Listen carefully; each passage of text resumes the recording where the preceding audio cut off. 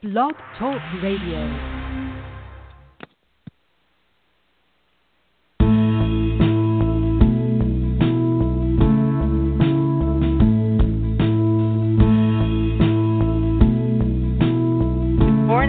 Welcome to Three Women, Three Ways. We are the show that tackles the tough topics sometimes, and today I'm not sure it's such a tough topic, but I'm finding it extremely interesting. I was fortunate enough to just return from a visit to China yesterday. We went to Beijing and Xi'an and Shanghai, and I hope I'm not butchering those names too much. And one of the folks that was in my group was Dennis. Dennis, welcome to the show. Thank you. Thank you. And we also have with us Britton. And Britton, welcome to the show. Thank you. Britton is actually my daughter, and she was in China for much longer than I was. She was there for several months a couple years ago. And we also have with us Rachel Burton. Rachel, thank you for joining us. Hi, Heather. It's great to be here. Rachel is from Project 2049 Institute. That's a nonprofit research institute dedicated to realizing a more secure Asia by 2049. What does that mean, Rachel, a more secure Asia? Well, I think a more secure Asia is really can be formulated by what those in Asia want. But ideally for our institution, it's looking at U.S. allied partnerships in the region. How can we strengthen those partnerships, and how can the United States and our allies and partners in the Asia-Pacific region work together to create a international rules-based order that provides peace and stability and economic prosperity for all in the Asia region. So that sounds like a lofty goal. One of the things that I would think would foster that kind of a goal would be if we kind of share as nations some of our attitudes and observations about gender and race. Am I right in that? Mm-hmm. Okay. Yeah, you absolutely are. One of the things that I noticed were some definite differences when it comes to race and gender, more specifically race, I think, than gender, although one of the observations that I had was that I saw almost like two groups of women. There were young women who were wearing impossibly high heels everywhere and looked really spiffy, and there was a big emphasis on doing it while fashion in the stores. What, Rachel? Say it again. You'll see them wearing heels when they climb mountains and stuff. It's very impressive. Oh, exactly. I was in the Great Wall of China climbing, and there were these young women wearing these 4-inch heels climbing that wall, and I was just hanging on to the handrail, huffing and puffing, in my tenny runners, thinking, how are they doing this? Amazing. But then there was also, it seemed to me, an older and poorer group of women who were basically pushing the brooms, pushing the squeegee mops, pushing was that just because where I went, or is there kind of a divide in age among and occupations and among women in China? Well, I think it's not just age. I think it's socioeconomic standing. Mm-hmm. Because a lot of the older women who are pushing the brooms and doing more of the manual labor stuff, they're doing it because they need the income. And the women that you see walking around in high heels, you probably saw that in the big cities mostly. Yes. And, they're after a different sort of socioeconomic goal than the older people.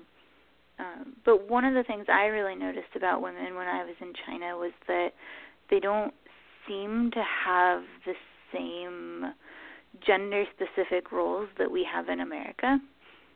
Going to construction sites, the cities are constantly being built. You see a lot of women actually in hard hats on the construction sites, and you don't really see that at all here. Huh. Well, you see it a little bit. I'm thinking road crews and things. But yeah, Dennis, did you see that? Well, I think what I observed was perhaps similar to what you're saying there. I noticed that in some of the managerial roles, I would see more women. Unfortunately, I didn't observe the construction sites. What the road work looked like, there were a lot of men, say, doing the stacking, for instance, of flowers, and there was a cross-pollination of, I think, the men and women planting flowers, which I'm not used to seeing that here in the States. But it was interesting to see how many ladies were in let's say, dress suits that were maybe in higher roles than I'm used to seeing here in the States at this point in their economic growth. It was different than what I expected. I have an interesting perspective on what it is to be a woman in China. I mean, my experiences, dating back to when I studied in China, and then I actually worked and I taught at a rural middle school in Yunnan province in a little village called Laoying. And when you're there for 2 years, and largely the teachers who are at this like public middle school are women, I think you see that the sort of like trials and tribulations of women in China are actually very similar to the challenges that women face in America and in other societies around the world. I don't think it's as unique to China, but I think in terms of the divide between the two different types of women, I think you'll also find that there's an older set of women who are also enjoying wearing heels and going out and having fun. I think trying to maintain a perspective that they're not so different from the women that you and I are here in America, and I think that's important to sort of like keep into context.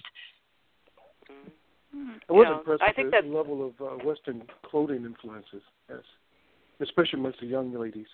You saw fewer quote-unquote traditional wear, and certainly there was little deviation from the clothing I see here with the young people. Mm-hmm. Yeah, that's true. And something I one of the things that I noticed with interesting. Yeah, go ahead, Rachel.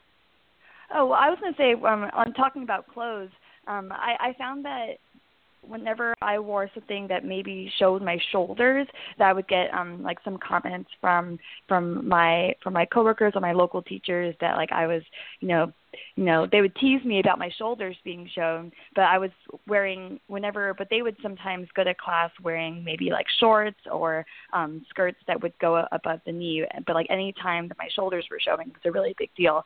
So I thought that was really a peculiar thing. Yeah, especially I amongst young girls, that... I saw some of the shorts are very short, extremely short. Mm-hmm. Yeah. Oh, yeah. I noticed that also. Like a lot of my female friends there, would wear really, really short shorts.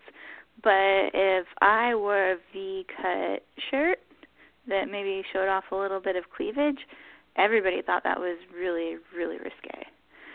And I actually had several people ask me if I knew my shirt was that low. No, who knew that?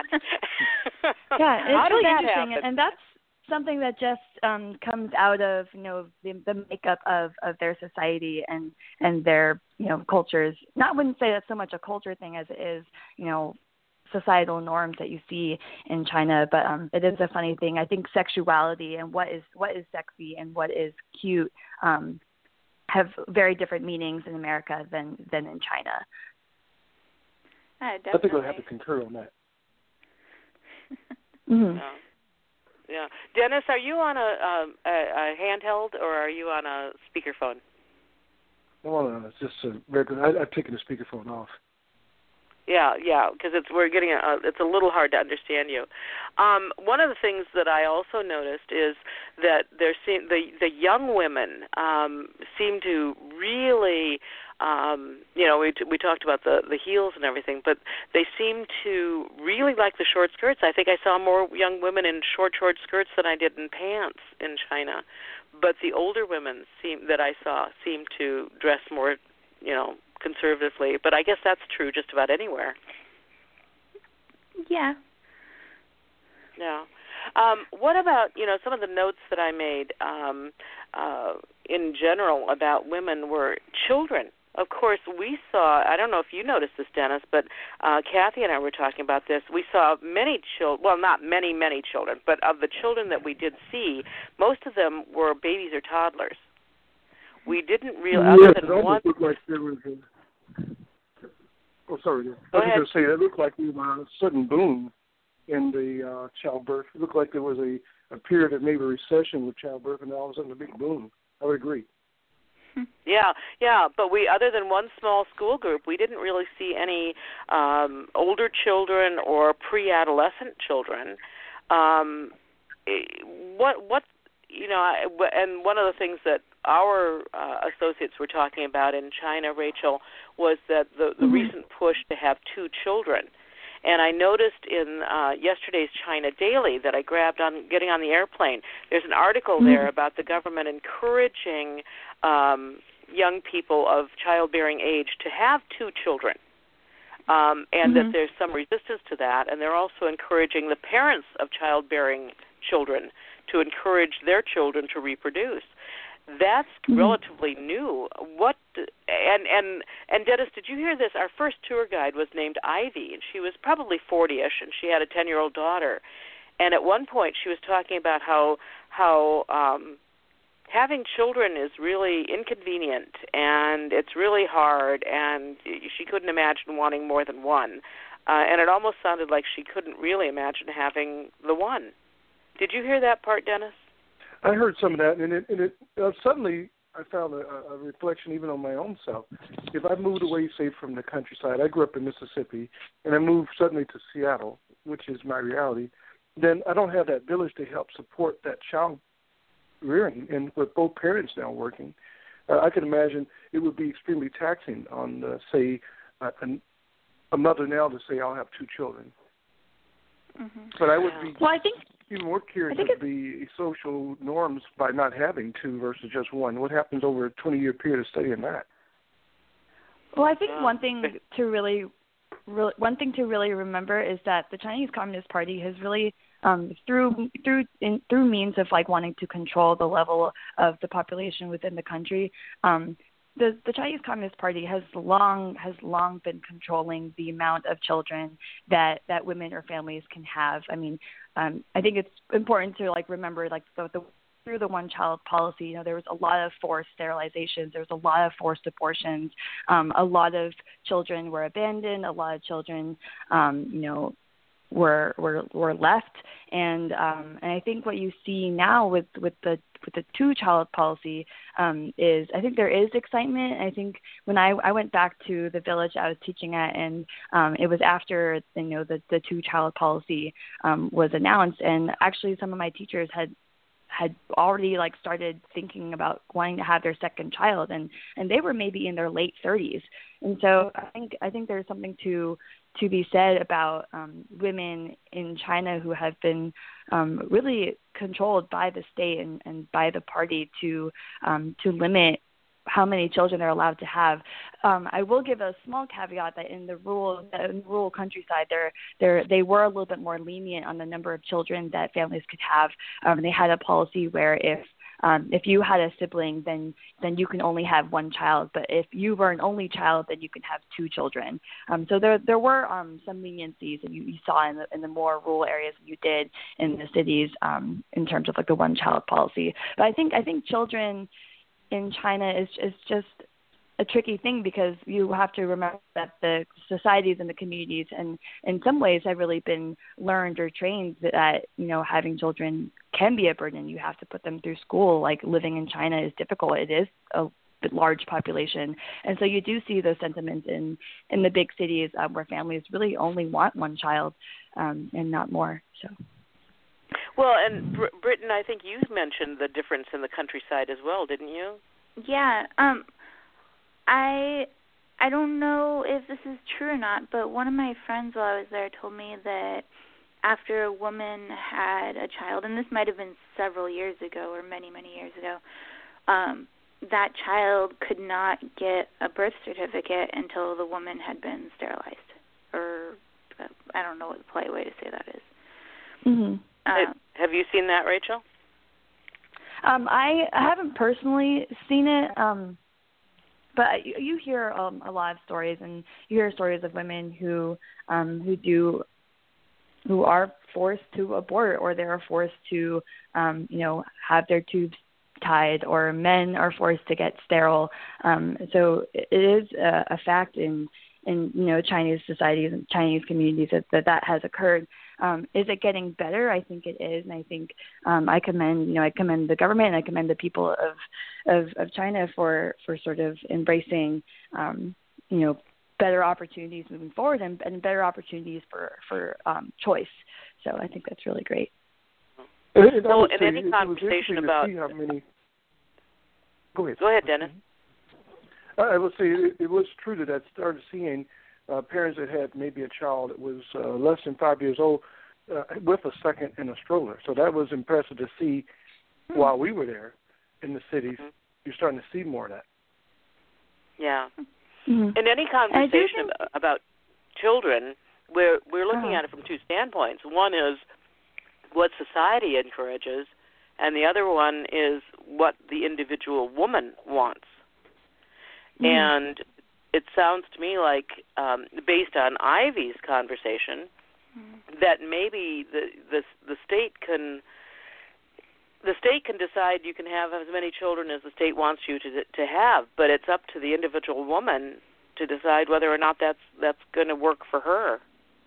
So I wonder how successful all these changes in policy are ultimately when you look at a woman and her individual situation. As Dennis mentioned, it's all well and good to say, yeah, have another child, but if you're the one that's faced with trying to figure out how to care for, feed, and take care of that child, that the state can, When I was in Hong Kong, several young women there that I got to know, they said that they did not plan to have children because it was too expensive to have children in Hong Kong. And Hong Kong's relationship with the rest of China is a little different than most places in China. But I think that there's just a lot of economic pressures that are different in Hong Kong as far as having children, and maybe it's getting the same way in the other big cities in China now too. So it's just not a financial possibility to have children. Yeah. So the state can come up with their policies, but it ultimately comes down to that particular woman. I interrupted you, Dennis. What were you going to say? Oh no, I would agree. It did seem that there at least was a choice, so that would be some form of Western thinking that you can decide or not decide if you want to have more than one. But you're right. It would come down to it appears that it comes down to a woman's choice rather than a mandate from the government that everyone must have two now versus just having one. But I found it interesting. I found that article in the China Daily yesterday pretty interesting because, wow, I mean, they just created that the freedom to have a second child back in January, and now they're printing articles in the paper about how parents should encourage their adult children to reproduce and have that second child. And I mean, it sounds like they're really putting some pressure on the women, on the couples to go ahead and go for it. Boom, But not necessarily any kind of economic rewards for it as well. Whereas sometimes it appears in states there, if you're in a poor neighborhood, it looks like there's sometimes a financial incentive to have another. Whereas I didn't hear any of that stated in the article. Yeah. Yeah. Interesting. Well, the other thing that crossed our minds, and I don't know whether it was with you, Dennis, or somebody else, that we were having a conversation about this second child policy, and we said, well, how does that work? I mean, you're talking a man and a woman. So do they kind of say, okay, a woman can have two children, but a man can have more, or a man can only have two children? What happens if you were married before? Because I think Ivy was talking about a very high divorce rate right now. So how does that work, Rachel? From my understanding is that it's based on the family. Like I think actually I'm going to take a step back and say I don't know the technicalities of the law. I can't really speak to that. But what I will speak to is that again, it's kind of going back to the fact that this is, it's a Marxist-Leninist system. You have, the Chinese Communist Party who really is more intertwined in the communities and the societies and the lives of the people in China than we think. And I think when it comes to what is it, a man can have more than one child or a woman can have more than one, what does it mean if they're divorced? I think the fact is that it really has to go through the state, and the state is the Chinese Communist Party. And so you have to wonder what are their goals, and how do they view the family? Is the family, and is a child stay with the mother if there's a divorce, or does the child go with the father? And those are kind of questions that I don't currently have the answer to. Did you get that answer? That's an interesting question because our tour guide mentioned. Well, she said that when you have only children, they are selfish and self-centered, and that China has raised a generation of only children, and so that they're seeing, in her view, a problem with getting together two only children. Who then can't make the compromises and whatever in order to create a marriage. And so she was saying that their divorce rate right now is between 45 and 50%. Is that consistent with your knowledge, Rachel? It's consistent. There is a trend of what they call like fuer dies or a generation of, only child that were, very spoiled growing up and, lived very comfortable lives and were kind of doted on and given everything because, their parents and their parents for them have really struggled a lot. And so there is that trend that you see, especially in the big cities. So you see it in maybe in Beijing, Shanghai, and I think what you have to stop and think is that maybe their divorce rate might be 40 to 45%, but I think the divorce rate in the United States is just about that, if not maybe slightly higher. And we've been allowed to have as many children as we want or don't want to have. And so I think what I think what it really comes down to, and we've been able to elect our own partners. Yeah, exactly. And so I don't want to speak too much about like correlation. But I think it's something that Chinese societies and communities really need to grapple with. Like, what does it mean? Like, what does love mean? What does relationships mean? And not just romantic ones, but ones with your friends, ones with your family. And how do you what's your relationship with your neighbor? And I think Chinese communities continue to sort of grapple with that as their country continues to modernize and the Chinese Communist Party goes through reforms that might affect their communities. So I think it should be a very personal thing that communities need to be able to discuss, because I don't think it really matters if it's because children are too snobby or something. I think it's just, what does relationships and love mean to a Chinese community?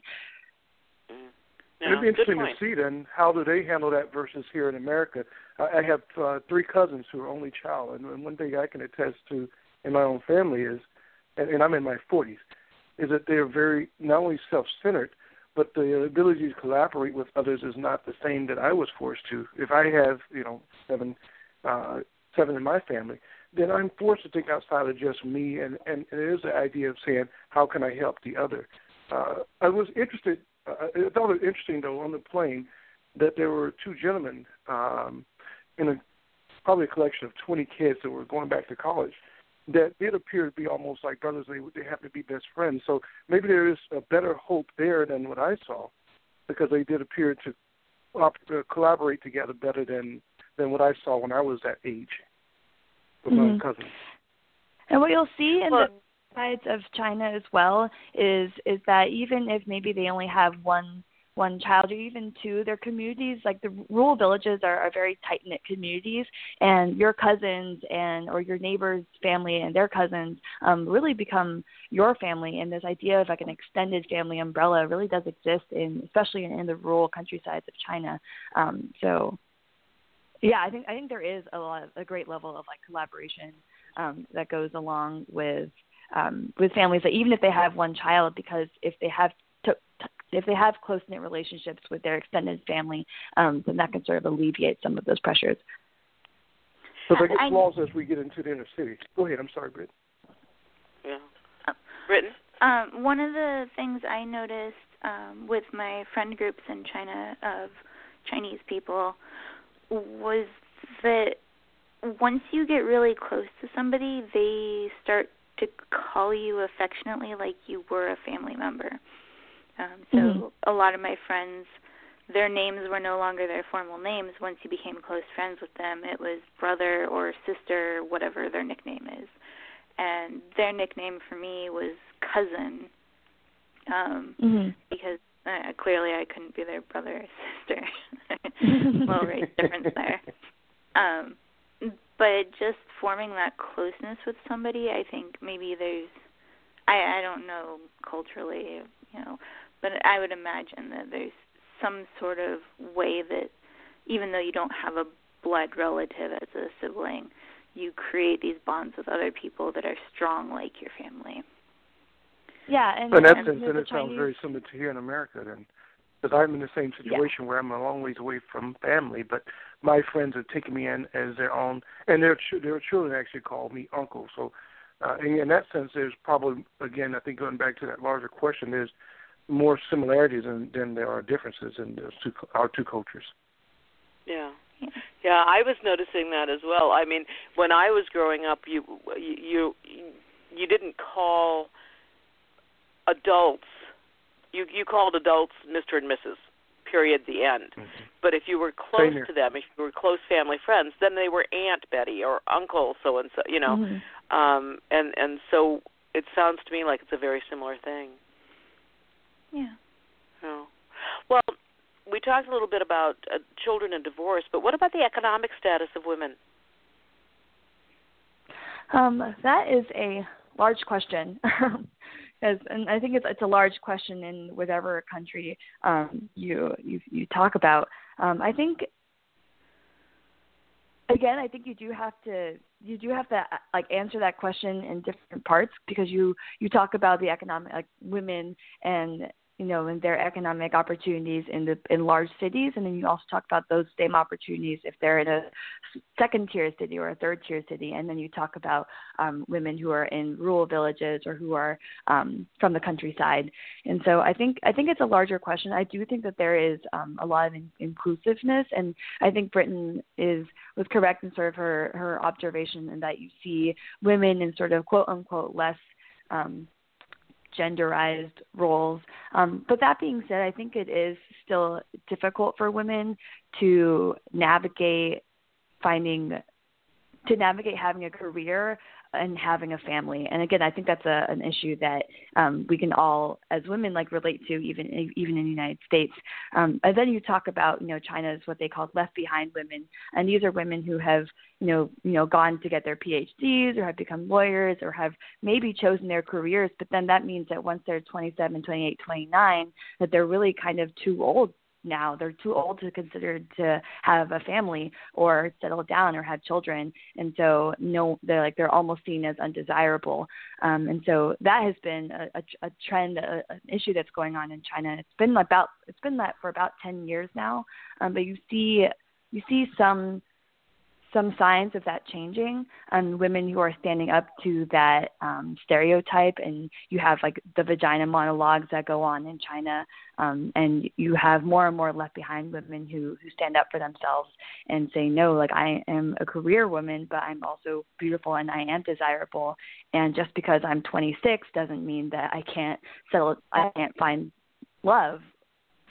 So it's quite interesting. So I'm also curious then if part of that rationale for them has to do with what is the infrastructure for them to help raise that child. So if you moved outside the countryside, if we maybe say apples to apples here in Seattle or New York or Los Angeles to Shanghai and Beijing, then you don't have maybe mother or another uncle or aunt to help take care of them. And is there a system in place such as babysitting that we have here in the States to support that?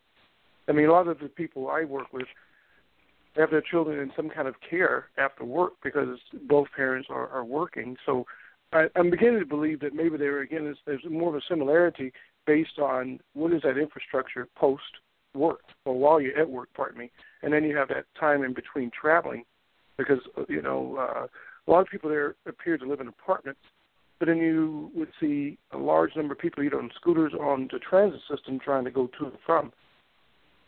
So I'm just curious if those who are successful to having children are doing it because they have a support system versus them trying to do it on their own, and then it becomes beyond just the a suitable male look at it and saying, "Ooh, you're not going to be suitable. You're getting too old." It looks like it would have multiple parts: economic section of it, and then the support system, which has been a big problem here in the States. I think in big cities you'll find that a lot of families tend to have nannies. So they're kind of sort of like in-house help that will help, take care of the house as well as the children while the parents are working. And then the ways that the school systems work, children start pre-K and kindergarten and elementary school just like they do in the States. And so they do have school, and I'm not entirely sure about the hours for a kindergarten, but I know for elementary school they might go to school around 7, 8 o'clock in the morning, and then they'll be done around 3 or 4 p.m. So I think in terms of the structure, I think school does provide that cover for families. And then in the rural countrysides, a lot of schools end up becoming boarding schools. So as young as elementary school, some elementary schools are also boarding schools just because the students so far away from the schools, they have no time to walk 2 hours back and forth. And then middle school is also a boarding school. So that provides some support in terms of structural infrastructure. When I lived in China, I lived in one of those 35-story tall high-rises, and on the 3rd or 4th floor there was a daycare or some kind of early elementary school learning center. And I don't know that much about it, but that might have been something to fill in the gaps outside of school time. That might explain why we saw there was a real missing. Those children, those school-age children were missing in our observations. I don't know if you did the same thing I did and walked through to some of those neighborhoods, but right around 3:30, you would see a large number of students exiting school, and there were, because there were no, school buses like we see in the rural area here, a lot of kids were getting on the bus system. So I was lucky enough to start observing some of that population, but I would say, in agreement with you, Heather, I didn't see a lot of quote-unquote teenagers. They were seemingly 15 and under, and then there were the college age. They're in school all day, so especially middle school and high school. They actually usually they kind of stay at the school. I don't know about cities because I worked in a village, but typically their hours are that they'll have class in the morning. They call it jiaodu, like morning reading, and that might be from about 6:30 to 7:10, and then they have breakfast, and then they have class in the morning from around 8 to 11:30, and then they have lunch, and then middle school they might have a nap time incorporated into their day, but then they have their afternoon classes from around 1 to 4. Probably 1 to 5, and then they have dinner and maybe another extra hour for sort of personal, fitness or, kind of extra playtime. And then they usually have evening classes that go from 7 to 10 p.m. And then it only gets more rigorous in high school as they're preparing for the Gaokao, but it's also just as rigorous in middle school because in middle school they have to take something called the Zhongkao, which is the high school entrance exam. And that's a really critical point for a lot of students in China, especially in the rural areas, because in order to score well and go to a good high school, you have to pass this first Zhongkao. So that's probably why you didn't see them walking around. We had a very interesting conversation with one of our tour guides about education and the educational system in China. But what I found out when the last day I was there, we were able to spend it with my daughter's friend Nick in Shanghai. And when I was telling Nick or asking him questions about some of the things that the tour guides had said, he would just kind of laugh and go, "No, that's not it. That's not the case." So I'm not sure how much we got from the tour guides, Dennis, that was factual, and how much of it was just their perspective or propaganda. Or propaganda. Okay, great, propaganda. Well, considering cameras everywhere, they probably had to be very careful about what they said. Also. Make sure the one tour guide, I think it was James, actually said, I was asking him questions about education, and he was he was kind of struggling with an answer, and I thought he was struggling because of the language barrier. Mm-hmm. But then he said something about that he could get in trouble, that the bus driver could turn him in for saying something. Right. Do you remember what your question was? And so, it was kind of like, oh, okay. And then one of our party came up to me afterwards and said, stop asking so many questions. You're either going to get yourself in trouble or somebody else in trouble. And I went, oh, okay. Sorry about that. Right. But again, I think we... Go ahead. Oh, go ahead. I was going to say, I think we laugh about it, but I think it's also something important to remember about China is that, again, it's run by a single party authority, the Chinese Communist Party, and they have been cracking down on freedom of information, freedom of the press. They've been cracking down on what people tweet on their Weibo's or what they blog, and it's an issue. It's a concern. And when you're working for a tour group that may have been organized by the party, then there are controls placed into what they can and cannot say, and they are subjected to the party, and that's something that is a reality, and that's something that you experience. Pretty interesting. I'm interested to hear what your question was to him. Well, I didn't think I was asking terrible questions. I mean, he was saying that the government provides education up to 9 years, the first 9 years. But that families that can afford it don't want their kids to go there. They want them to go to the private schools. And I said, well, so far that's pretty much the same as in America. The people who can afford it try to channel their children into private schools rather than the public schools. And he was referring to talent. He kept saying talent, and I was questioning, did you mean like song, dance, acting talent, artist talent, or do you mean like intellectual firepower? And so I was questioning about that. Are you talking about, how smart you are academically, or are you talking about whether you have a particular talent when it comes to art or whatever? I also questioned that if the students who could not afford private school, were they then kind of destined to not go to the better schools for middle school and high school and college? And he said no, that the best students, the most talented students are in fact recruited by all schools. And so the answers that he was giving me sounded like, well, that's pretty much the way it is here in the United States. I viewed it more as a probe, and then the response seemed to yield a similarity to the States. Right. I think one of the biggest differences between the United States and China's education system is that even though both countries have compulsory education laws, it's not as enforced in China. So yes, they say that you have to go to school for 9 years, and that's at the end of their middle school. But it's not enforced, and teaching at a rural middle school, often what you'll end up finding is that a lot of students don't make it to ninth grade. A lot of students don't. They might graduate notionally, like in the books they haven't really in the books they graduated, but that doesn't mean that maybe they were attending classes the entire time. The problem is that the enforcement of getting students and getting family members to believe that their students should graduate middle school is difficult, especially in the rural countryside. And then you talk about talent. If students in China are told at a very young age, they're ranked since elementary school about where they rank in their grade. So they're told at a very young age what their capabilities are. And so, you get to a certain point where a family has to really question, is it worth investing in your education even that you're a poor student, or should the students start to work? And that's a really real question for a lot of families in China. So it sounds like a lot of what I'm hearing on your observation in the rural area parallels the way I grew up, say a generation before me, or two generations before me. So there could be maybe a 50 to 75-year gap between the rural areas' methods of education versus what we see here in the Western world today.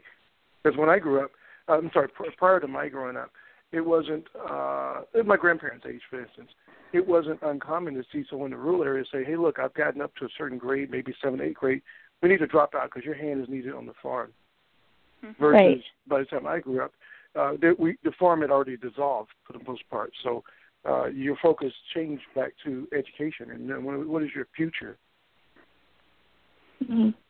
And I think the larger issue, especially when it comes to the education system, is really just like it's this ranking system. It's this like level of self-worth that you're told what your worth is at a very young age. And so it complicates things. And then on top of that, you don't really have like the state necessarily providing a strong backing to make sure that their children are staying in school. So I know in the United States you have to be in school up till age 16, and I think if you're not in school, like the police will get you. Like you will be detained and you will be told to go to school, or you will. Well, the parents, your parents will be told, yeah. Right. Yeah, that's what happened when I took my niece in. Is I got told I would be put in jail or have to go to court if she didn't go to school. Exactly, and I think you don't find that level of sort of like state responsibility to make sure that their students are there as much as you do in the States versus China. Well, let's move a little bit and talk about race, Dennis. We started. Can I share your nickname here, Dennis? We started calling Dennis Hollywood because everywhere we went, the people in China were stopping Dennis and wanting a picture with him. And I was sitting there going, okay, is this because you're a really good-looking, large, Hollywood-looking man, Dennis, or is this because you're a black man? Well, it was interesting. It felt very different. I grew up in the South, and I went to school in Utah, 0.08% black when I first went there. And at that time, if you talked to me up to 19 years old, I would say there were two different forms of racism here in the United States, an overt racism and one that was kind of, was found in your face, but then just don't date my daughter. And then you go to China, and I'm not knowing what to expect, and see that people have seemingly this curiosity. It took probably 4 days, if not 6, for me to figure out who do they think I am. And then one gentleman came up and asked the question, do you play basketball? And my natural gut said, can't you see I'm not quite tall enough? But then I forget, the average person there is still shorter than me. Now, there were people, including girls, who were taller than I was. And then next thing I know, he grabs my arms and squeezes them and says, NFL? So then again, I'm laughing, thinking, doesn't he realize this is the season? But maybe I'm a retired player to him. It was. Yeah, you're still in the cars now, Dennis. That's what you're doing. Still in the cars. So it was interesting that it didn't feel. I didn't feel. When I think of racism, I think of selecting a group of people and saying you don't get the same rights or stay away from this and that. Whereas there, I felt you were kind of observed as almost an alien, but the curiosity of this alien. A lot of people were actually touching me, and I think at one point that kind of frustrated my lady. She's like, keep your hands off. But I think there was this absolute curiosity. And there were times it's like, well, I told my mom, I said, for a few days you feel like you are something special rather than something that's objectified and looked at in a negative sense. So my view there was very different than the view I had here in the States when I go to isolated areas, which is very common for me to go to places, say a race weekend, and I'm the only person that looks like me. But in that family of racers, we put aside all that silliness, but you can go into the neighborhoods and people will still kind of look at you odd. And then my situation was compounded by the fact that my lady is white and I'm black. So I think there was a matter of curiosity of people looking, and then the little children, you separate again, the little children will look because, okay, this looks come like maybe a cartoon character, something different. Why is this color different? And with children, you always have to separate that from someone who has at least different levels of thinking. But it was beautiful to see that the parents were supportive of me interacting with the kids rather than taking the kids and trying to pull them away, which you would see here in the States years ago. Yeah. Yeah. Well, we saw that in general, I think, because we were taking lots of pictures of the children, and they were all very welcoming. But I think, I mean, I was trying to figure out, you know, because when I would look at children and smile at them, these children were, I mean, they would kind of do the hiding behind the mom's face and peeking around and looking at you like, what the heck is this, you know? So I saw that for myself as well, Dennis. So I don't know. So Rachel, what's the deal there? Well, I think the idea of race is a very weird concept to Chinese, because when they ask me, oh, like what's like excuse me, I'm like blanking on the word, minorities, like what's your, like, where are your minorities in America? And in America, when we talk about minorities, we talk about Asian Americans, African Americans, you know, Latinos, and in China, the idea of ethnic is that a lot of them are, that they're minority ethnic, so they're Han, and then there's like levels of like Chineseness about it, but they're generally all in there, in like, especially in the mind of the government, is that they're all viewed as being Chinese, inherently Chinese. And so the concept of race in China is just different, because everyone sort of is a brand of quote unquote Chinese to them. And then I think So it gets complicated, and the way that the Chinese Communist Party has handled ethnic groups in China has long been contentious. And although certain minority groups have really thrived, and their cultures have thrived, and they really have held on to their dialect and their culture. You have other groups like the Uyghurs, and you have other groups like the Tibetans who really struggle in maintaining their culture, their language, and you see that being contested daily in China. But I think something else that I kind of wanted to pivot in and talk about is I think the concept of African Americans in China, I think, is also really interesting, because there is large African groups. I think you see a lot of Kenyans down in Guangdong and Guangzhou area, and so it's really interesting. But I think generally, whenever Chinese view an African American person, and I've witnessed it with two of my friends, is that they either think that they're related to President Obama or Kobe Bryant, which is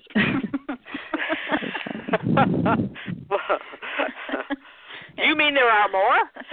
There's only 2 bloodlines in the entire world.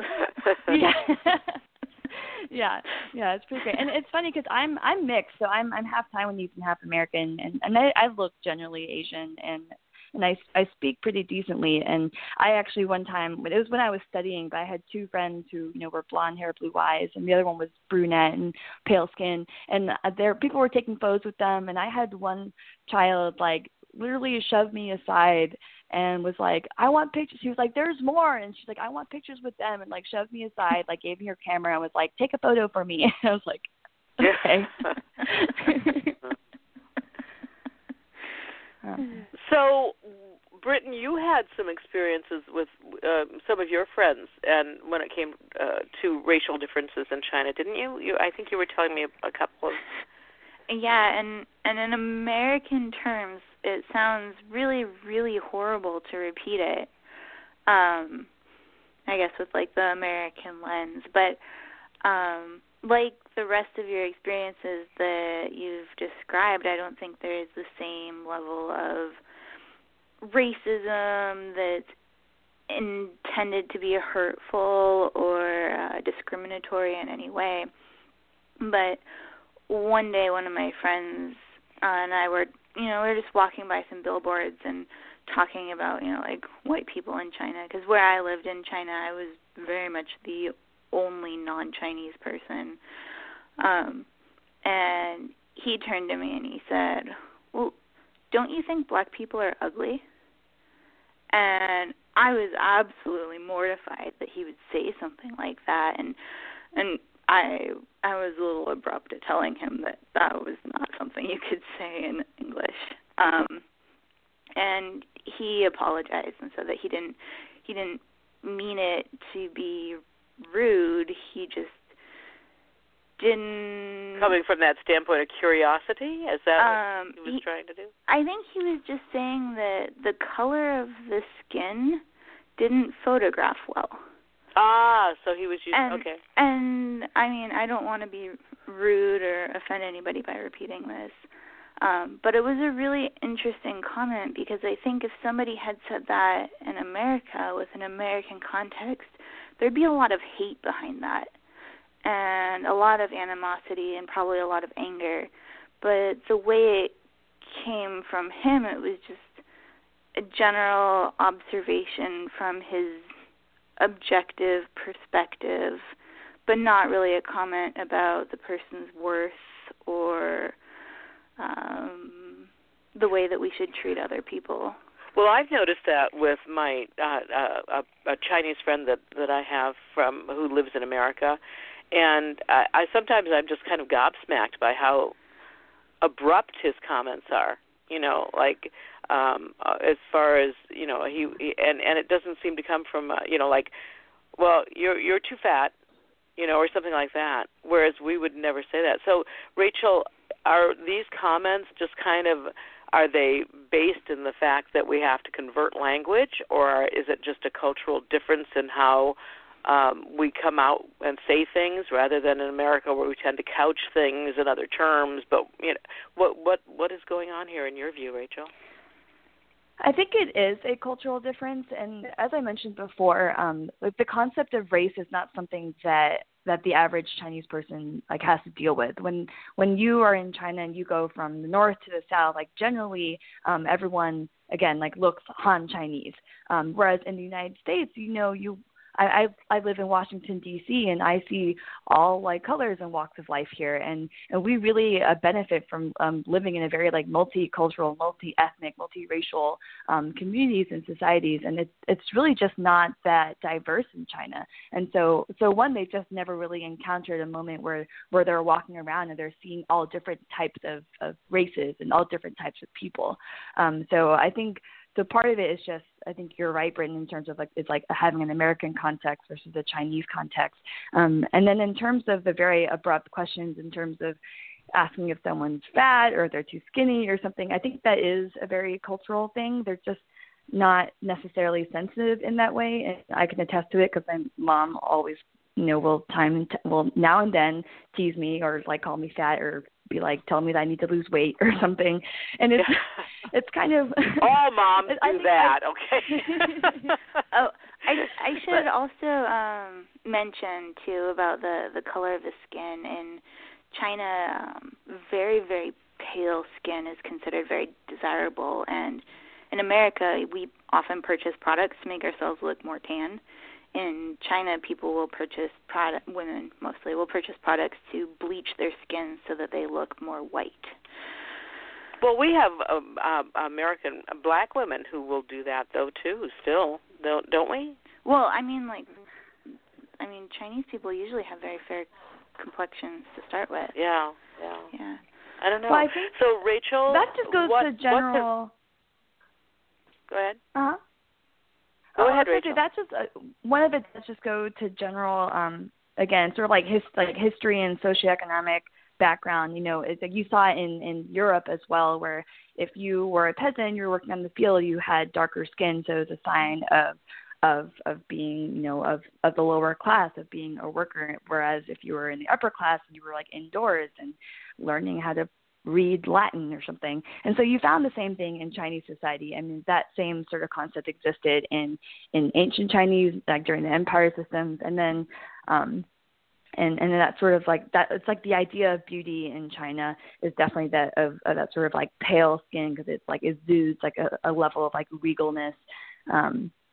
But I think you do see something, and you see in China as well, where the difference between a peasant or a kid who grew up in the farm who has really dark versus a child in Beijing who doesn't really have to spend that much time in the sun or will wear sun protection or something. So. Yeah. So I'm looking at our clock and I'm going, wow, where did this time go? Let's try and wrap this up, Dennis. What are you leaving or taking away with you from your trip to China about gender and race in that country versus ours, or similarities? What are you leaving with that?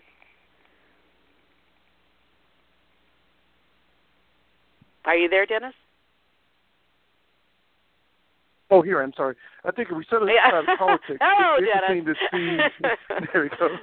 It's interesting to see that there is an interest in sitting down and getting to at least have some interaction, and I did not expect that.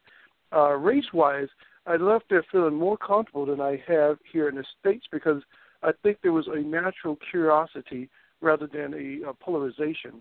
And so that left me a lot happier having gone, because now I know anything that I've gone into their thinking is not necessarily what is truth. And having been married to someone who was Korean, and having her mother being very hesitant to get to know me, I found that the older ladies there, now I wasn't in their family, but there at least was a curiosity to interact. So that left me with a very positive tone. Great. Britton, your experience there was longer than Dennis's and mine. What did you bring home with you when we talk specifically about China and race and gender? One of the things that I really learned when I was in China was that the way that we learn about China in America isn't very accurate, because we learn about Chinese politics. Yeah. But if you were only to learn about American politics and the role of the president in the U.S., you would have a very different idea of what America is. And China, just like America, is made up of a lot of really individual people with a lot of very different ideas. And they might be united by this culture, and they might be ruled under a specific political party at this time. But everyone at their very core is still human and, like Dennis said, very curious about the world. And you don't really get a lot of that understanding when you're just reading about what comes out of China. Yeah. Okay. Rachel, sum it up for us. You obviously have extensive experience in both cultures. What are your feelings about race and culture when we're talking about China? I think I'll start off with just how you talk about China. I think is important, and I always err that you should separate the people and the culture from the government, because they are two completely different entities. So you have the Chinese Communist Party and you have the people of China. And it's really interesting that Britton said that the way that we learn about China in the United States is really all about politics, because I kind of disagree. I think there is a lack of understanding in exactly how the Chinese Communist Party, weaves itself into the society of China, and I think that needs a little bit more attention. But I think when it comes to women, when it comes to gender in China, I think what we're going to find moving forward is that as China continues to grow, and as the people of China continue to grow and grapple with how to define themselves and how to define their communities, I think we're going to see, and we're seeing it now, that there's going to be some strain, I think, between the government and the people. And you see that with the detention of women activists in China. And these are women activists who are they're not advocating for an overthrow of the party or anything. They're simply calling out that women in China, in terms of its society, are being looked down on. And there are certain inequalities that exist between a man and a woman. But what happened is that why were they then detained? They were detained because they were speaking out against it, and that caused the Chinese Communist Party to get nervous. They don't want any sort of like assembly kind, even if it's for women's rights or anything. And so I think that's what we're going to see moving forward, is that as these societies and communities in China continue to grapple with the same issues that we grapple with in America, when it comes to women's rights or race, or socioeconomic, what does it mean to be in poverty, or those who earn a lot of money, and as China grapples with it, communities grapple with it, how they react, how the Chinese Communist Party reacts to that, I think is something that that the world needs to watch. I think these are interesting observations, and I thank you, all three of you, for joining us. I thought the trip was delightful, and what I left with was that we're not all that different. So thank you for joining us, and thank you for your observations, all of you. And I'm going to end the show with a quote by a gentleman named Santosh Kumar Kalawar. He's a Nepalese who lives in Finland, and he's a computer guy. So interesting conversation, or interesting observations from him. He says, Asia is an entertainment, Europe is a dream, America is an imprisonment, and the rest is a nightmare. Thank you so much for joining us on Three Women, Three Ways. Thank you, Heather. Thank you. Thank you.